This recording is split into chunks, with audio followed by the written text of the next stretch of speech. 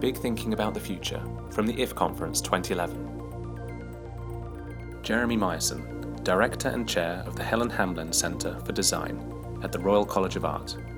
Yoyos, seesaws, and other dynamic design challenges of aging.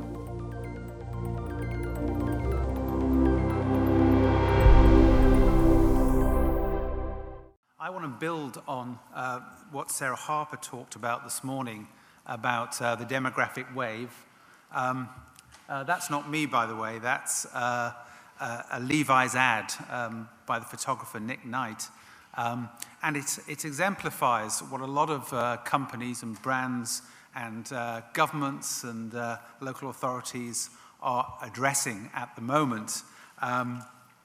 We are seeing a world in which we are aging rapidly, and Sarah talked very in great detail about this morning. We're going to have extended working lives, and increasingly, a lot of the goods and services that we're going to produce, a lot of the environments which we're going to experience are going to be experienced by far greater numbers of older people and shrinking numbers of younger people. Just to look at the demographic picture, our own demographics are eye-catching. 11.5 million pensioners already, that's a fifth of the UK population. And in 2008, we passed a milestone. We now have more pensioners than we have teenagers. And you can see that what was a population pyramid in 1950 is flattening out. But our aging population is nothing as compared to Japan, where a quarter of all citizens are now over 65. And Japan has shifted from a country with a young population, average age of 22 in 1950, the average age will be 55 by 2050. And I have a friend who works in the Building Research Institute in Tokyo, and he said to me, if you throw a stone in Japan, it will hit a senior, which is quite a good way of describing the fact that Japan will have 44% of its population over 60 by 2050, but we won't be far behind. 30% of us will be over 60.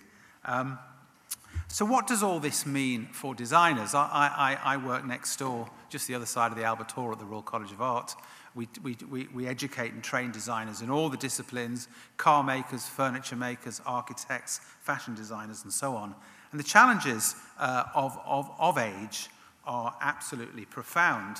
And design has traditionally been a young profession built around the kind of virtues of style and speed and youth. And there are a lot of misconceptions, and these are some of the things that I would just like to address in my time with you this afternoon. So I want to tackle 8 basic challenges, design challenges of aging. I think the first challenge is the one of definition, because there is a tendency amongst designers to lump all older people, and I find myself by some mysterious process in that demographic now. All older people are grouped into a box called grey market or silver surfers, and there's a tendency to treat older people as a homogenous group. But actually, people in their early 60s are very different from people in their late 80s, and older people are as diverse and as complex a population sector as young people.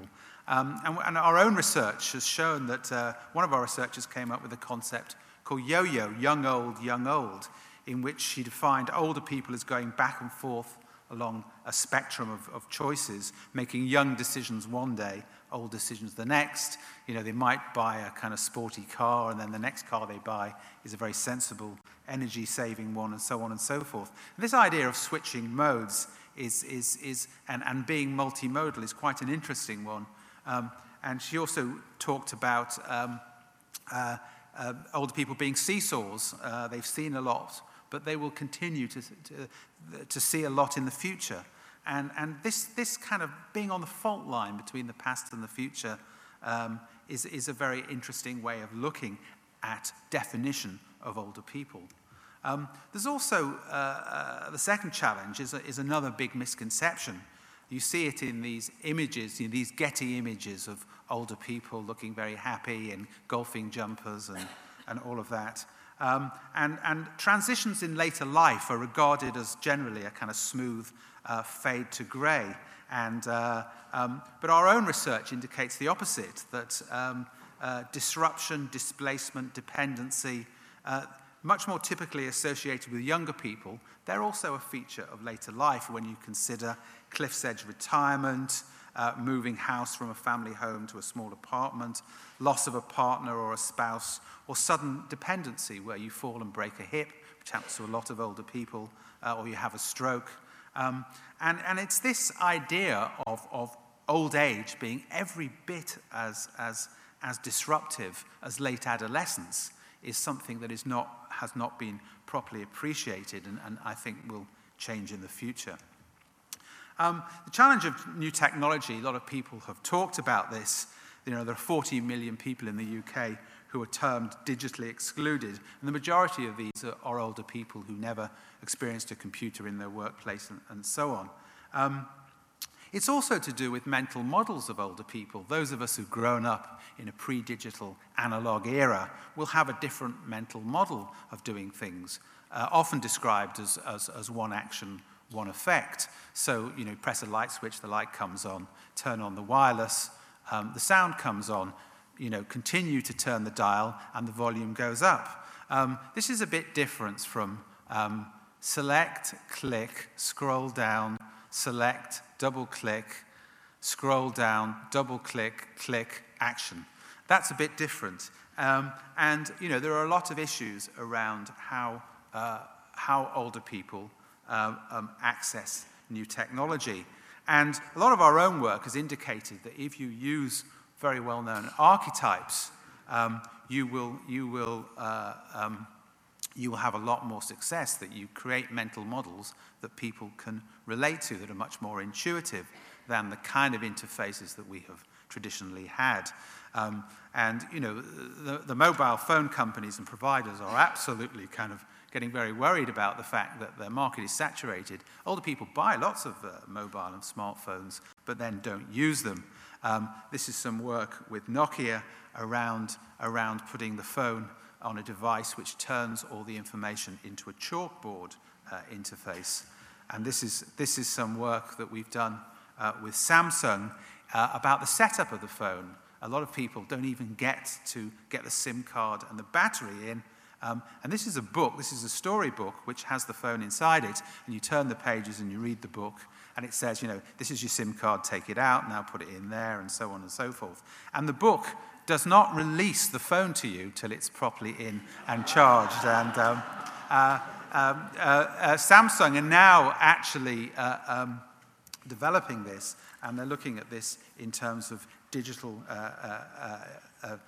camcorders as well, because they're very difficult to set up. So this idea of using traditional archetypes.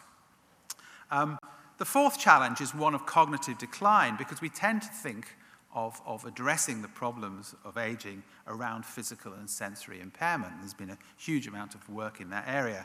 But one consequence of living longer, and I'm sure you will have got this from Sarah's talk, is that minds, you live so long that your mind packs in before your body, and cognitive decline is now a major issue for designers. There are 750,000 people in the UK with dementia, and 70% of all care home residents are people who exhibit significant confusion, and 2/3 of all residential care beds are taken up by people who have got Alzheimer's and other forms of dementia.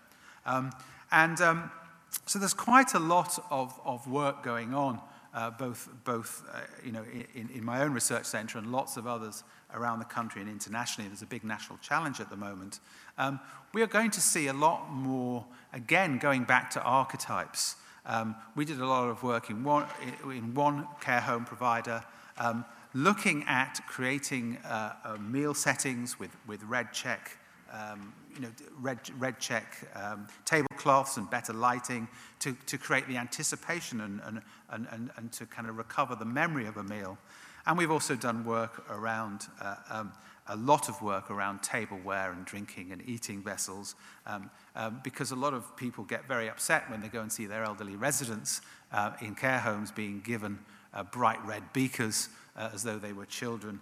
So this is using proper ceramic beakers, and there's a lot of work going on in this area. And I think the challenge of cognitive decline will be huge, as will be the challenge of public space. Public space has always been hotly contested around disability and aging. It's one of the key factors of inclusive design. And I think we're going to see major changes over the next 20, 30 years to our streets and a whole kind of filigree layer of digital information. Those of you who walked up today, up Exhibition Road, and have seen all the changes on Exhibition Road, if you walk from South Ken Tube up Exhibition Road here, you will have seen something called shared space. And this is really where you remove all the kind of markers of the street.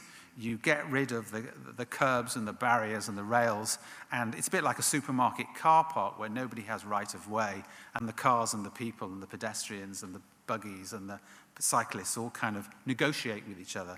Well, that's absolutely fine if you can look at people and you've got reasonable sight.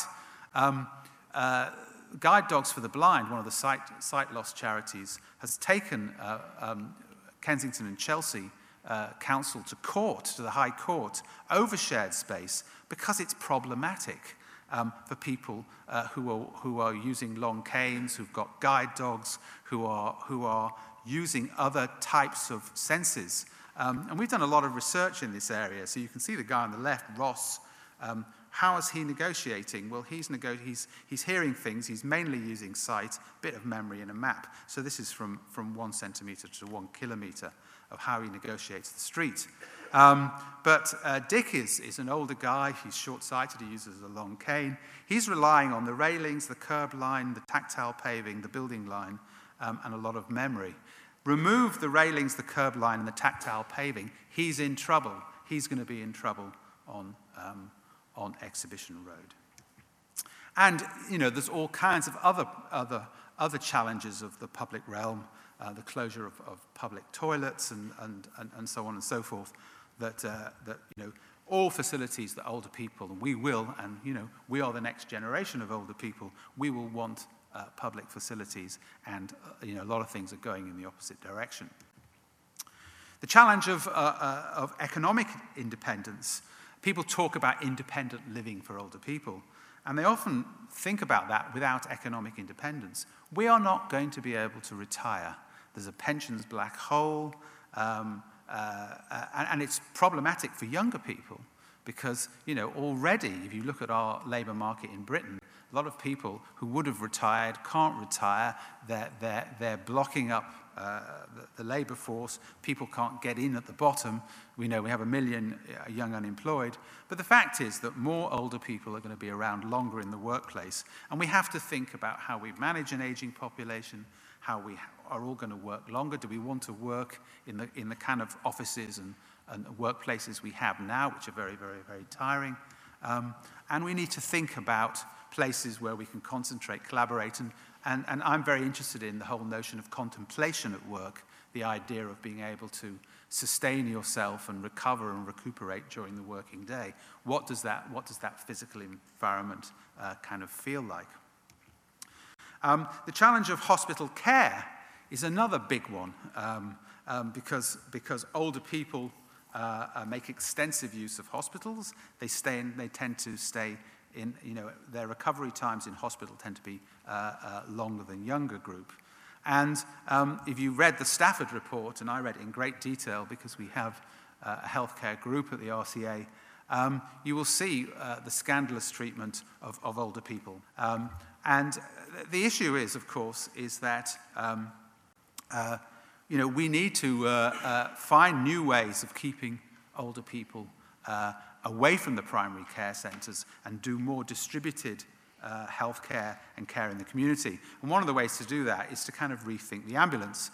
The ambulance has actually been unchanged since the Crimean War. You swoop, you scoop, and then you bring people back to hospital, where lots and lots of older people having routine treatments are clogging up the whole system. Could we not have a new ambulance, and this is what we're working on, that is lighter, that is better, that has modular treatment packs, 360-degree access to the patient, and is actually a travelling treatment room in which you can actually do stuff to people on the spot in their communities using a digital interface so that you can get their electric records up on the screen, and you can actually deal with people in their own communities without travelling back and clogging up the hospital interior. Final challenge is the challenge of the unprecedented. We are in unknown territory. We are witnessing, as Sarah said, the greatest change to the age balance in the world's population since the end of infant mortality in the early 19th century. The design implications are huge. And just to take one example, one of the largest rises in sexually transmitted diseases is now the over 50s, and yet all our public health information about sexual health is aimed at young people. In the UK, 1 in 12 of people diagnosed with HIV is already over 50. And we've been working with a Fulbright scholar on a sexual health campaign, which has just been rolled out. And so I think I leave you with my 8 challenges of aging with the thought that age is not a condom. Thank you very much. Thank you.